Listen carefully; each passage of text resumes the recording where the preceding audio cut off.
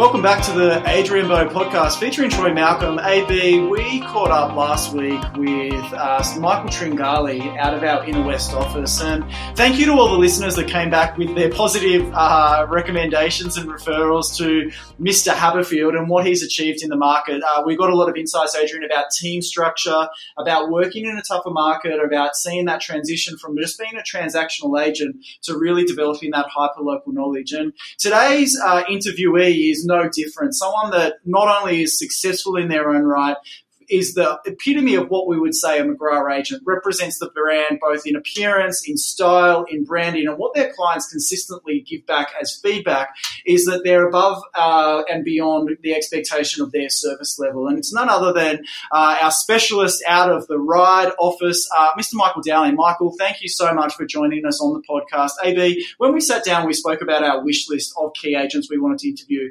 Michael was consistently at the top of both our lists, and every time we tried to find out how we could get Michael onto the podcast, you were like, no, let's just make it work. Let's just make it happen, because you wanted him to share his insights about what makes him so successful.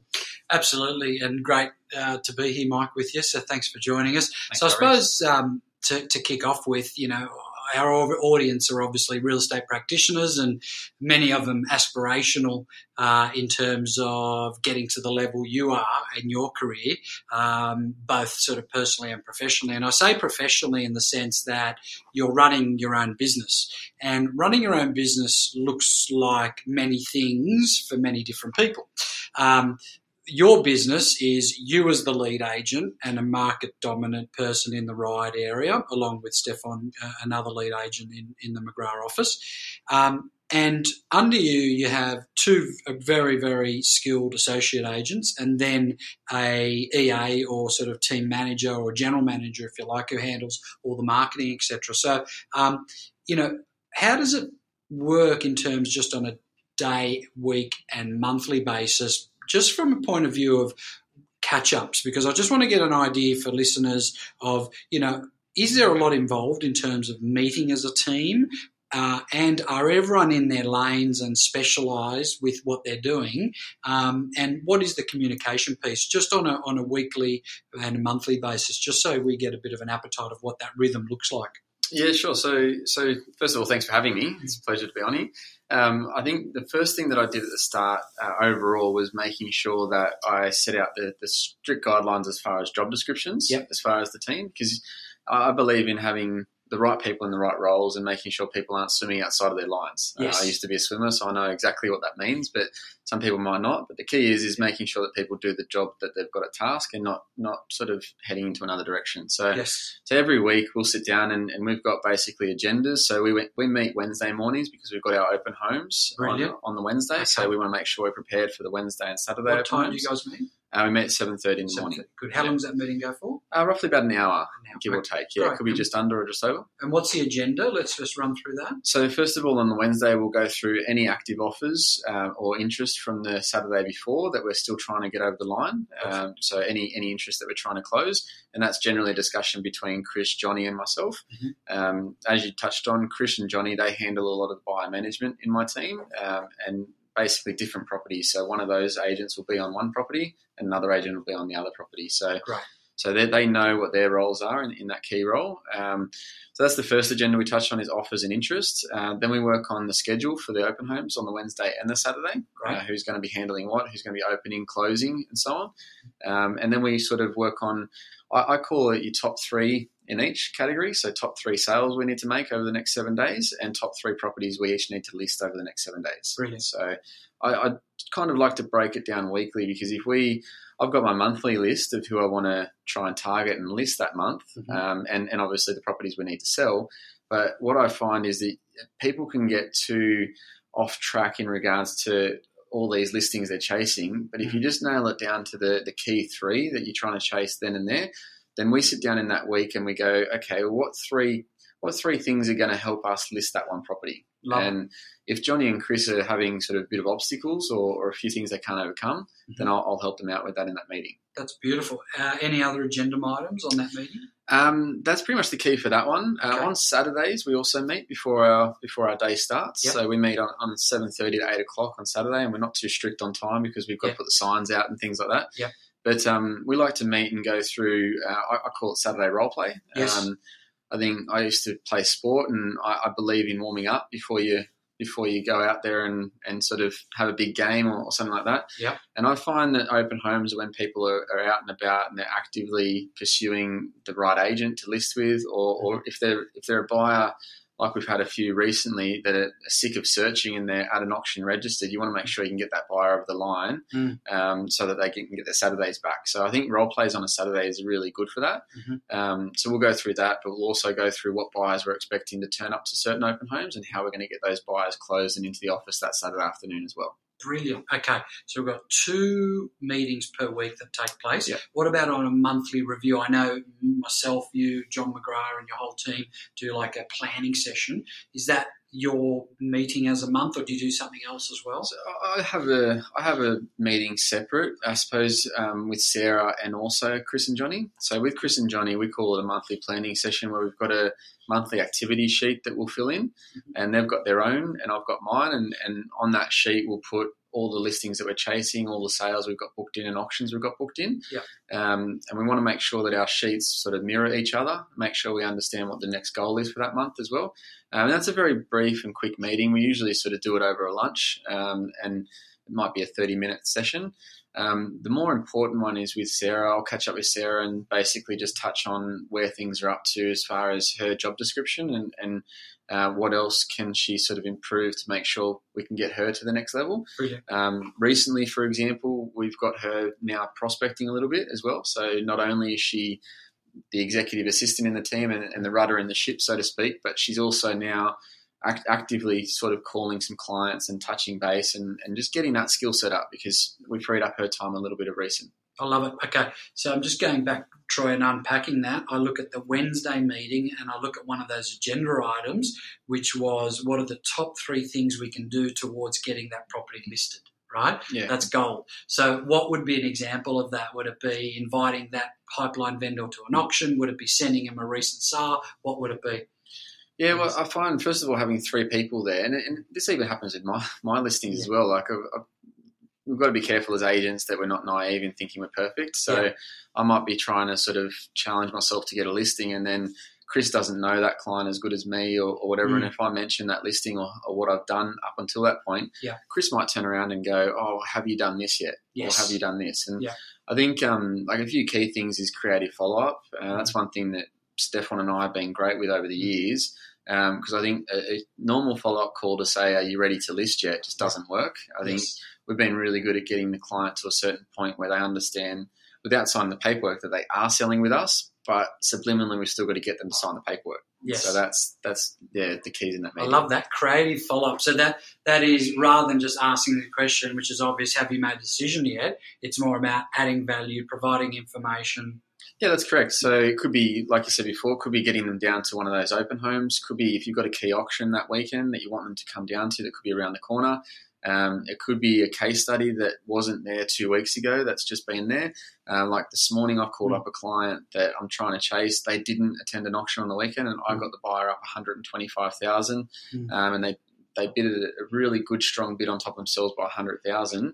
Now that owner wasn't at that auction, but it would have been really good if he was there. Because he wasn't there doesn't mean I can't tell the story. Exactly. So I just touched point this morning, told him the story, and they're really excited. And we've rebooked them back in for Thursday now. So, I love it. Yeah. And then what I'm hearing, sorry, Troy, is the Saturday role play. So basically that metaphor that Michael used, which was, I believe, in warming up before getting on the field. Yeah. So what my translation piece is, well, what happens if you don't warm up and then run on the field? You get injured, okay? So here what we're saying is let's role play what Saturday is going to look like. Guess what? Because our injury is a stuff-up that's going to occur on the day, and the beneficiaries or the unfortunate side effect of stuff-up is that clients are let down, team members are frazzled, an auction board isn't put up on time, registrations don't occur effectively or efficiently. So all these things, I actually love that visualization piece because that's what you're doing. You're actually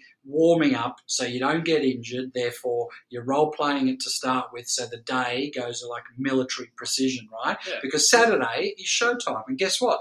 we are on show. That's what it's all about, Troy. Yeah, Adrian, the point that you made there about the practicing more than we play, the warm-up before the Saturday is something that's so crucial, and we've spoken about a number of times on this podcast. So the forgotten art of role play, I think, is incredibly important to any agent that wants to be successful, and success leaves clues. Like Michael's been doing this since 2006. He's owned his own business. He's now working effectively with a team of 5. If you include working with Chris and Johnny and that being part of your EBU structure. The question that I always have for you, Michael, or the question I want to ask you is the fact that you have processes for everything and you never leave anything to chance. Like I've heard stories and witnessed personally that anyone in your team will have developed that hyper-local knowledge and hyper-property knowledge about every single detail that a buyer may ask. Because there's some point in time where a buyer may come in and speak to Sarah or speak to Chris. If they don't know the answer to something, that's a moment in time lost. And I know that that's really incredibly important for you to make sure the process is followed. So if they ask, is there an easement across the backyard, or can I put a pool in the backyard, or is there a Foxtel connection? You make sure that the property information is up to date, and every single team member that represents your personal brand does that effectively. Is that something that you learned by a mistake, or is that something that you've always had a strong strategy since you launched your own business? Yeah, I think a little bit of both. I think there's been certain times many years ago where you might have made a few mistakes and not had the right answers for the clients at the time, and if you did have the right answers, then that client could have bought the property then and there. So I think you do learn by mistakes just naturally. But then obviously one of the key things about learning is implementing. Yep. So making sure that you implement the right steps in regards to improving that knowledge. And I think one thing we do is the role plays, but having transparent fact sheets at our open homes, having transparency around every bit of information around that area is key. We've got what we call sort of radius for selling as well, because I don't think, like if I was to take a property on which was 5 suburbs outside of my core suburb, I'm not the best agent for that particular property because I'm not the person that knows the local school principal, or I'm not the best person who knows the bus routes and things like that. So I think if we stay true to what we're sort of specialised in, then the knowledge, we don't have to go into Google to find that out. It just comes to us because we've learnt that well now. Yeah, and you're a big advocate of referring. Like I know that whenever I come and do an auction for you, there's always like, oh, this was referred from another McGrath team member and we've actually referred that one out. Like I know that that's a big thing for your business as well, using the McGrath network to its advantage and having those like-minded high-performance agents that you can trust to refer a property onto. Yeah, 100%. I think that's the best part about McGrath is that you can go 3 suburbs over, 4 suburbs over, and you still sort of make sure that the client is looked after because you know that the agent that's going to be helping them is a prestige agent. We were just talking about Pete McCorney before. I've just referred one to Pete McCorney last week in Castle Hill. He's booked him in this week to go and meet with them. I've never met the person, never spoke to them, but basically the email inquiry reply, which I've got set up in my system, that's got all the details from that lead in regards to that person, and then I've basically flicked it over to Pete. I know that client's going to be looked after and I don't have to worry about chasing them myself or get one of my team members to call them. It's only 3 suburbs away, but he's going to handle it perfectly. It's brilliant, Troy. And, as it's been well publicised, 25% of my income for 25 years came from internal referrals through the McGrath network, whether it's interstate or in a different regional district. And that's something that is reciprocated, right? And I know that Karen Terry and Stephen Bock, 30% of their business is also internal referrals, right? So it's a terrific endorsement, if you like, for your colleagues. One thing Troy touched on, Mike, which I just want to briefly go back to, was the fact that you did come as a principal of an office into now what you are a principal of an EBU. It's just that at the moment, your team is a very manageable team because you've got direct access to 3 or 4 people rather than worrying about operating expenses and front office managers and photocopiers and human resources, etc. We've had a lot of people on this podcast and we've thrashed this out a few times, and it's unanimous that unless you've got scale in a business like real estate, it's very hard to extract profit, whereby an EBU structure like yours can actually be extremely profitable. What have you found with the transition from being, say, a principal of a franchise-owned business to now a principal of your own EBU where you've got full autonomy? What are the advantages that you've found, and also being part of the McGrath network and having direct access to all the resources? Well, I think that's a big thing that you just touched on, is access to all the resources. With McGrath, you don't need to own your own company and reinvent the wheel. It's all there for you. So having an EBU and obviously the job descriptions that each of my team members do, that's basically where the buck stops as far as being a manager, and I get to focus on what my skill set is, which is listing and selling. And that's, I think, the big key. You can sort of, like you guys, I can pick up the phone and I can call Troy, I can call Adrian, I can call John McGrath and have a quick chat if I'm having issues, or if I need coaching, or if I need access to the right agent in the right area to learn something else. That you don't have to worry about. And I think that can't be underestimated as well, because I think from a managing an office point of view, having 20, 25 staff and continual headaches and not worrying about that next property you're going to list and sell, that's not where the immediate income is going to be. It's so true, Troy, and we've spoken to people about this quite often, in that, okay, someone's got a really fine skill set, which is to call a bunch of people on the phone and have excellent phone skills, and then meet a bunch of people, call it face-to-face, and they're buyers and sellers, and actually placing them one step further towards either buying a property or listing their property for sale. So in Michael's case, what he's saying is, while he is active in his career, that is his highest and best use all day long, okay? Yet there are still some agents that feel that it's easier to run an office and list and sell at the same time. Now, we've agreed that, sure, if you've got scale and you're entrepreneurial and that there's efficiencies there, it is possible, but it's just, what is your number one objective? Is it status or service? What's your number one objective? Is it profitability, or is it to have your name on the door? Mm-hmm. Because, a lot of people think that that's a step towards wealth creation, where wealth creation can be easily developed by investing in real estate, by investing in other areas. And we know that listing and selling generates incredible GCI, which we call commission income, and that provides opportunities. And in Michael's case, he's created a really terrific EBU structure where he's got the associate agents, you've got the general manager, who now, and I think it's since we had a chat, Michael, because I'm saying now that all roles within EBUs need to have some form of income generation attached to them. So I think that's probably why Sarah now might be doing a little bit of past client calls or whatever the case may be. So I think that's brilliant. And also I think you use some offshore virtual assistants as well. Yes, that's a big one, because Sarah's role with the checklists that I've got in every facet of the business, and obviously what we want as touch points with all our clients. Sarah's role got quite heavy quite quick with the activity that we were doing, and we're selling between sort of 70 to 80 properties a year at the moment. So it's quite a heavy role, Sarah. So what we did is we put on an offshore assistant as well, and that's worked out fantastic. We've basically outsourced what I call non-dollar productive tasks, more the database management, data entry, just the weekly stuff that Sarah doesn't have to do, and it's not going to change our world.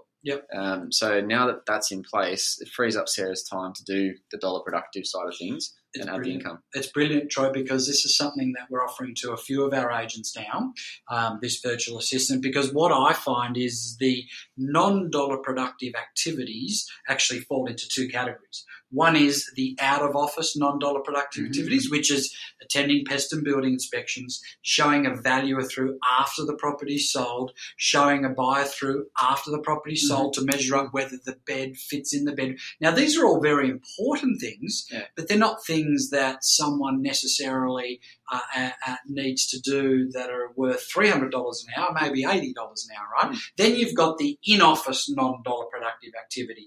Now, it's obvious that the virtual assistant can't do the out-of-office ones, but they can do the in-office non-dollar productive activity. So that Therefore, we're freeing up Sarah to do the customer-centric, non-dollar productive out-of-office activities, if you like, which is value add. And then the in-office stuff, which is database entry things, really, we're not saying that's beneath Sarah, but to a degree we are, in a sense, in terms of what is her value. Yep. Where's her best and highest and best use as a GM of Michael's team, as an EA of Michael's team? So it's an interesting paradigm. There's been a definite shift, Adrian, and we've noticed it over the last 18 months, definitely within our business, around that red administration type heavy operational role, moving more to that dollar productive activity stuff. And, you know, the debate also, like we had a couple of weeks ago, would be that even meeting a buyer after the property's been sold to them for them to measure up the bet, that's actually a client relationship and building those clients for life. So you could equally say that that's a form of prospecting future business, you know, in the next 3, 5, 7, 10 years. It's a really important part. For those that are interested in knowing what different types of activities you're doing to differentiate yourself out in the market, you're very strong auction focused. Out of the 80 properties that you're selling, probably 70, 80% of those would be focused around auction. Yep. You've also got a really clear client nurture strategy, as in vendors that are likely to sell in the next 3, 6, 12 months. Your touch points with them are actually intimate. They're nurtured throughout the process. They're not just an email and forget about it. Do you want to touch on that? Because I think that's actually a really important part of your business strategy, knowing that your team is actively out there nurturing clients and really holding their hand every step of the way. Yeah, so we've got what we call normal activity calls and prospecting calls like every agent. But the way that the database works, I've got trails attached to certain clients, and basically we've got one called the established client trail. Now that's any buyer or seller or what I call a platinum referrer. So if someone's sort of referred business to me but may have never sold through me, they'll go on that list as well. And then those clients, I try and have a goal of around 20 to 30 a week. So just to touch base with those and just give them a quick customer service call just to see how their life's going, what value they've added to the property, have they done any renovations since they've bought or sold. They still do get the emails and SMSs. So just by being on the database, they get SMSs when a property's sold in their street. They get the emails, obviously, every 6 and 9 months and 12 months in regards to the anniversaries and updates. So there is that constant activity. But ideally, like you said, the client nurture is there, because when I see someone at an auction, because they've been invited personally by me, it's not just because they've seen the sign and come down and they haven't heard from me in that period of time. That's the big key. And that happened on the weekend at Hancock Street in Ryde. Client down the road, I sold them the property 5 years ago. I've been in touch with them twice in the last 4 weeks. Before that, I spoke to them about 3 or 4 months ago, somewhere around there. And then, touched base with them last sort of 3 or 4 weeks twice. And they came down to the auction on the weekend, had a good chat with them. They're thinking about upgrading now, and I'm going to go down and appraise that one probably next week. They're just sort of at the starting phase. But because they feel as though they've had that relationship, it's not just a hit and hope. Yeah, we're constantly in contact. And Adrian, that's really similar to your strategy that you've adopted and have worked in your business for the last 26 years, in excess of 26 years. Of it's not just one single thing that actually gets people engaged with you and creates an attraction business. It's actually a layered approach. So it's the fact that they are getting the anniversary, the email updates, the SMSs around sold properties, the SMSs around just listed calls. All of those create a business of attraction. And I think that's probably, Michael, where your business is at.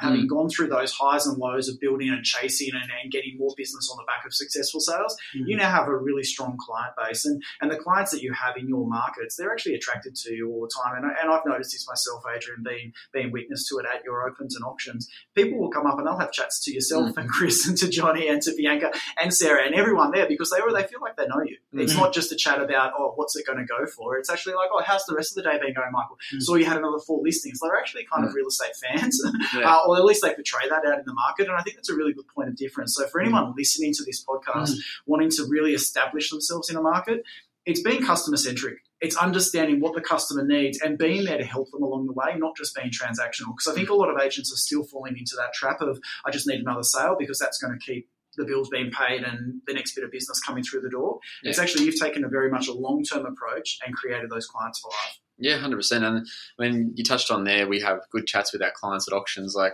I've made no secret that I've tried to get my family integrated into the local community. I don't live locally in Ryde, so we've sort of had to come up with ideas on how to sort of integrate ourselves into the local community. And so many clients that I sort of haven't seen face to face, but have spoken to over the phone. They know that I've got 3 kids now. They know Bianca's off work at the moment on maternity leave, so that they know all this information about me, because we're very big on social media and spreading that through the community as well. So when they do come up to an auction and they see me there, they don't feel shy about coming up to me and having a chat. And that's what you touched on there. It's a pretty big key. Yeah, I love that. And Barbara Corkton talked a lot about that, Troy, at ARIC, and she was just saying how affability is so underrated, in that, you know what, do business with people you like. And have the lines been blurred between business and personal? Yes, the answer is yes. Yeah. And you know what? That's not a bad thing, because you're in the community.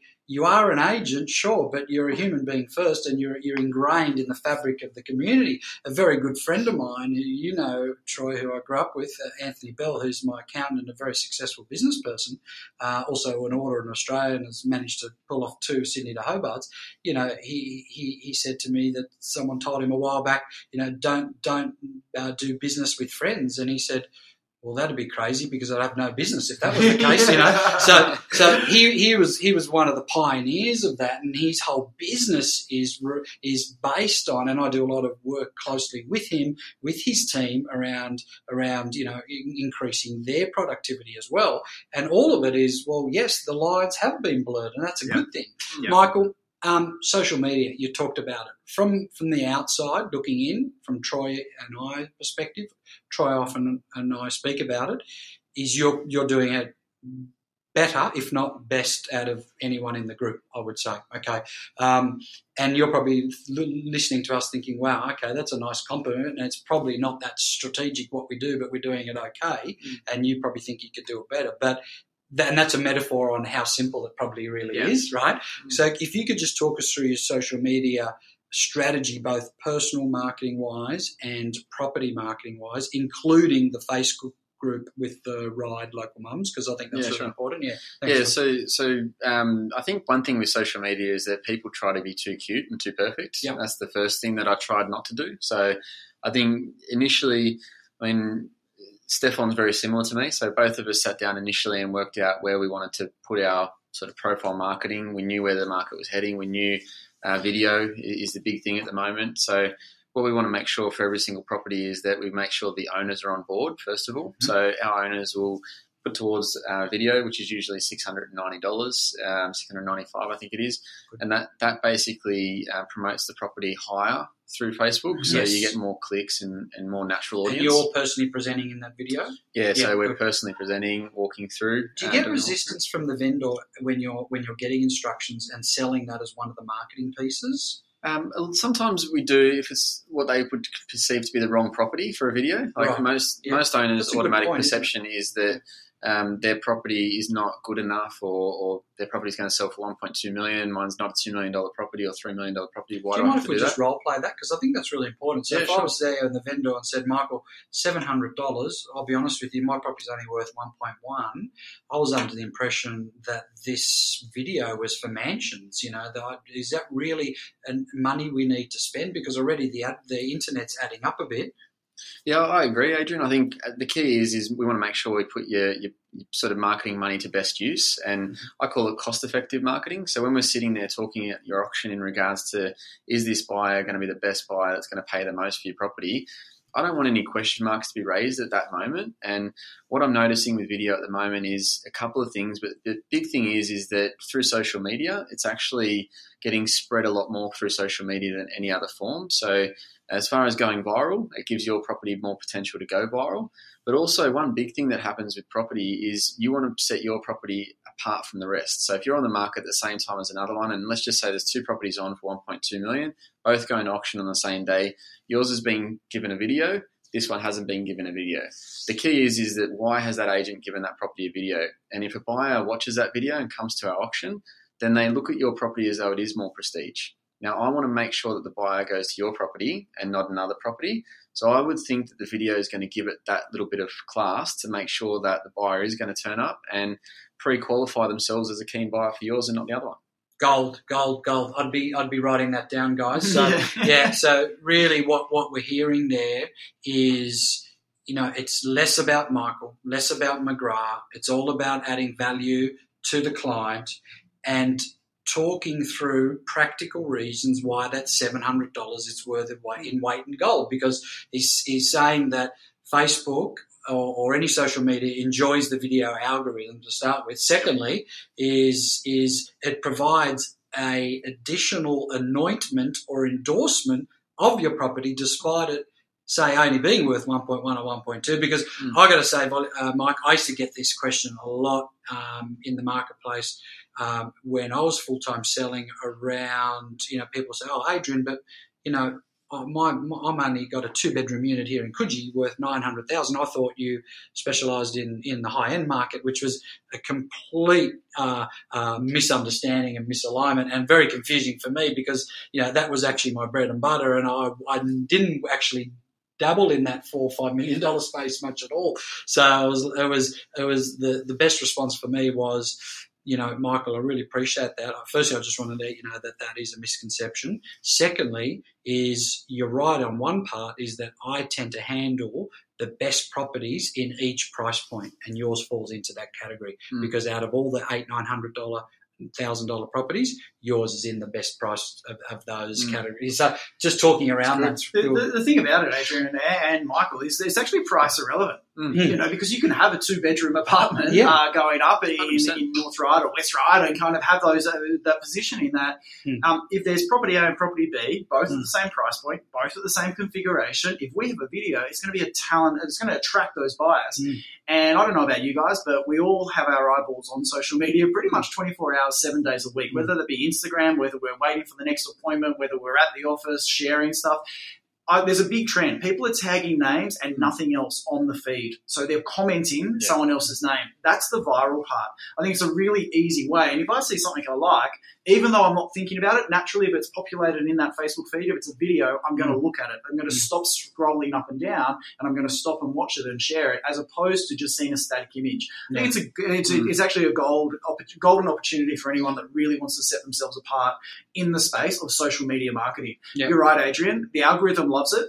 And we've been talking about it for quite a while. Let's be honest. We have been talking about video as a differentiator for quite a while. It's the adopters like Michael, people like Alex Mintorn, people like Will Ainsworth, people like Stephen Bertram within our business that have adopted this. Tracy Dixon, I can name so many that have adopted this strategy, are definitely seeing the results from the clients for life. And we're going to see that continue further down the track. And I know I keep harping on about that, but I just think it's a really easy way for people to see that difference in the market.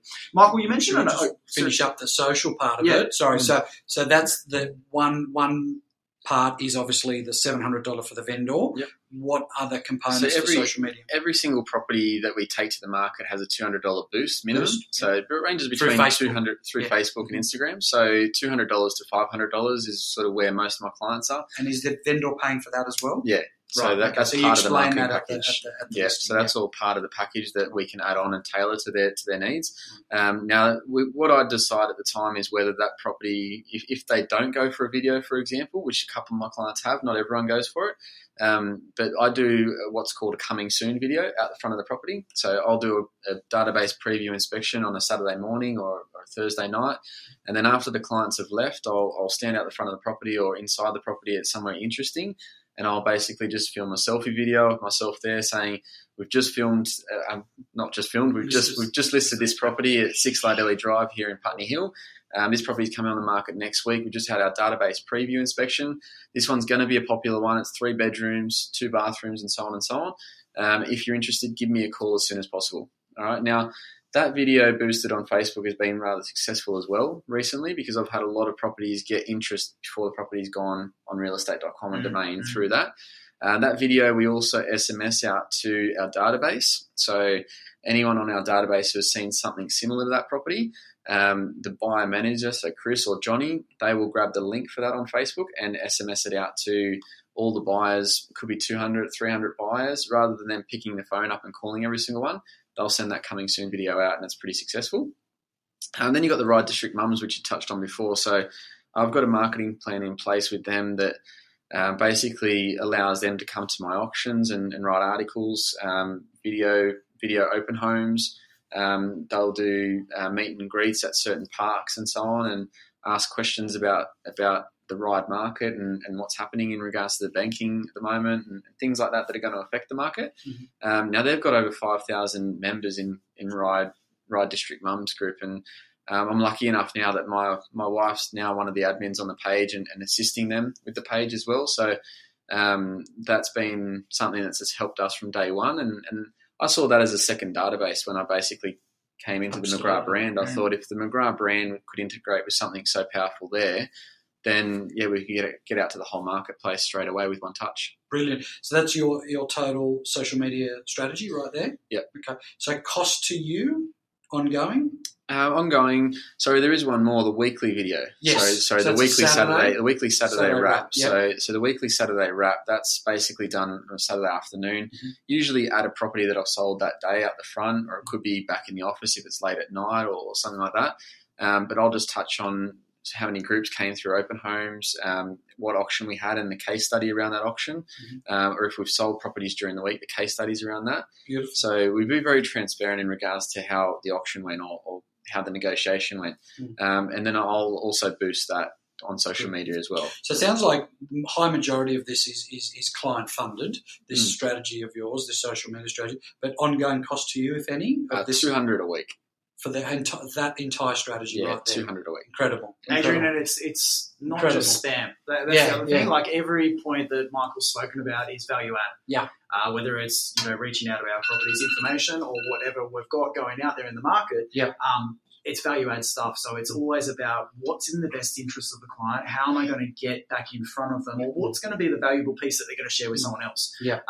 It's a really easy strategy to adopt. And actually, that's what my next question was going to be was, your business strategy is very easy. Process, specialization, and efficiency. And every single step, I was going to talk about the Saturday afternoon wrap, at a property that you've just sold or back in the office, there's an efficiency piece there that allows your team to work functionally sound. And I think that's, if you could summarize this episode as we're kind of getting to that 40-minute mark, time flies when you're having fun, that would be the three key elements that I noticed about Michael's business and has been for the consistent part of the last 5 years at McGrath. Brilliant. Well, I think we've probably hit a record here, Troy. As it's probably the longest episode. And it's been very, very enjoyable. And I just want to quickly wrap up by saying, Michael, a lot of people may not know this, but you used to be in professional sports as a soccer player. What disciplines have you taken from that art or sport, if you like, into your real estate business? Well, I think Troy just touched on it, like efficiency in every asset. Yeah. So aspect. So I think one thing with professional sport, and you live and you learn. Like when I was a professional athlete, I probably wasn't the most disciplined and ritualistic as far as preparation and making sure that my recovery was great. I was notoriously known for being injured the most. So the key is now I'm in business. I wanted to take all the lessons from that failure and make sure that I can sort of re-implement it into business in the correct way. And I think, it's helped me with the efficiency process and obviously the recovery from anything that happens. Yeah, it's interesting that we mentioned earlier just about that Saturday whip meeting they had. No injuries because guess what? They're visualising, they're role-playing, and that process plays out. So this has been awesome. Great fun to catch up, Mike. I really appreciate it. Michael's a very loyal and successful team member of McGrath. And, I'm sure the three of us will all retire together one day. And it's been great chatting with you. We really appreciate your time. Yeah, thanks for the invite. Perfect. Listeners, you've heard it here first. Make sure you visit iTunes to follow Michael. Just search Michael Dowling on any social media channel. Make sure you follow him on Instagram and Facebook, the two most used platforms for him. Keep an eye out for the videos. Process will always win when the process is done right. So keep an ear out as well for the next week's episode. We've got a couple more people coming on the podcast. But make sure you visit the Adrian Bowe podcast. Rate us 5 stars on iTunes. Can't wait to see you all again next week.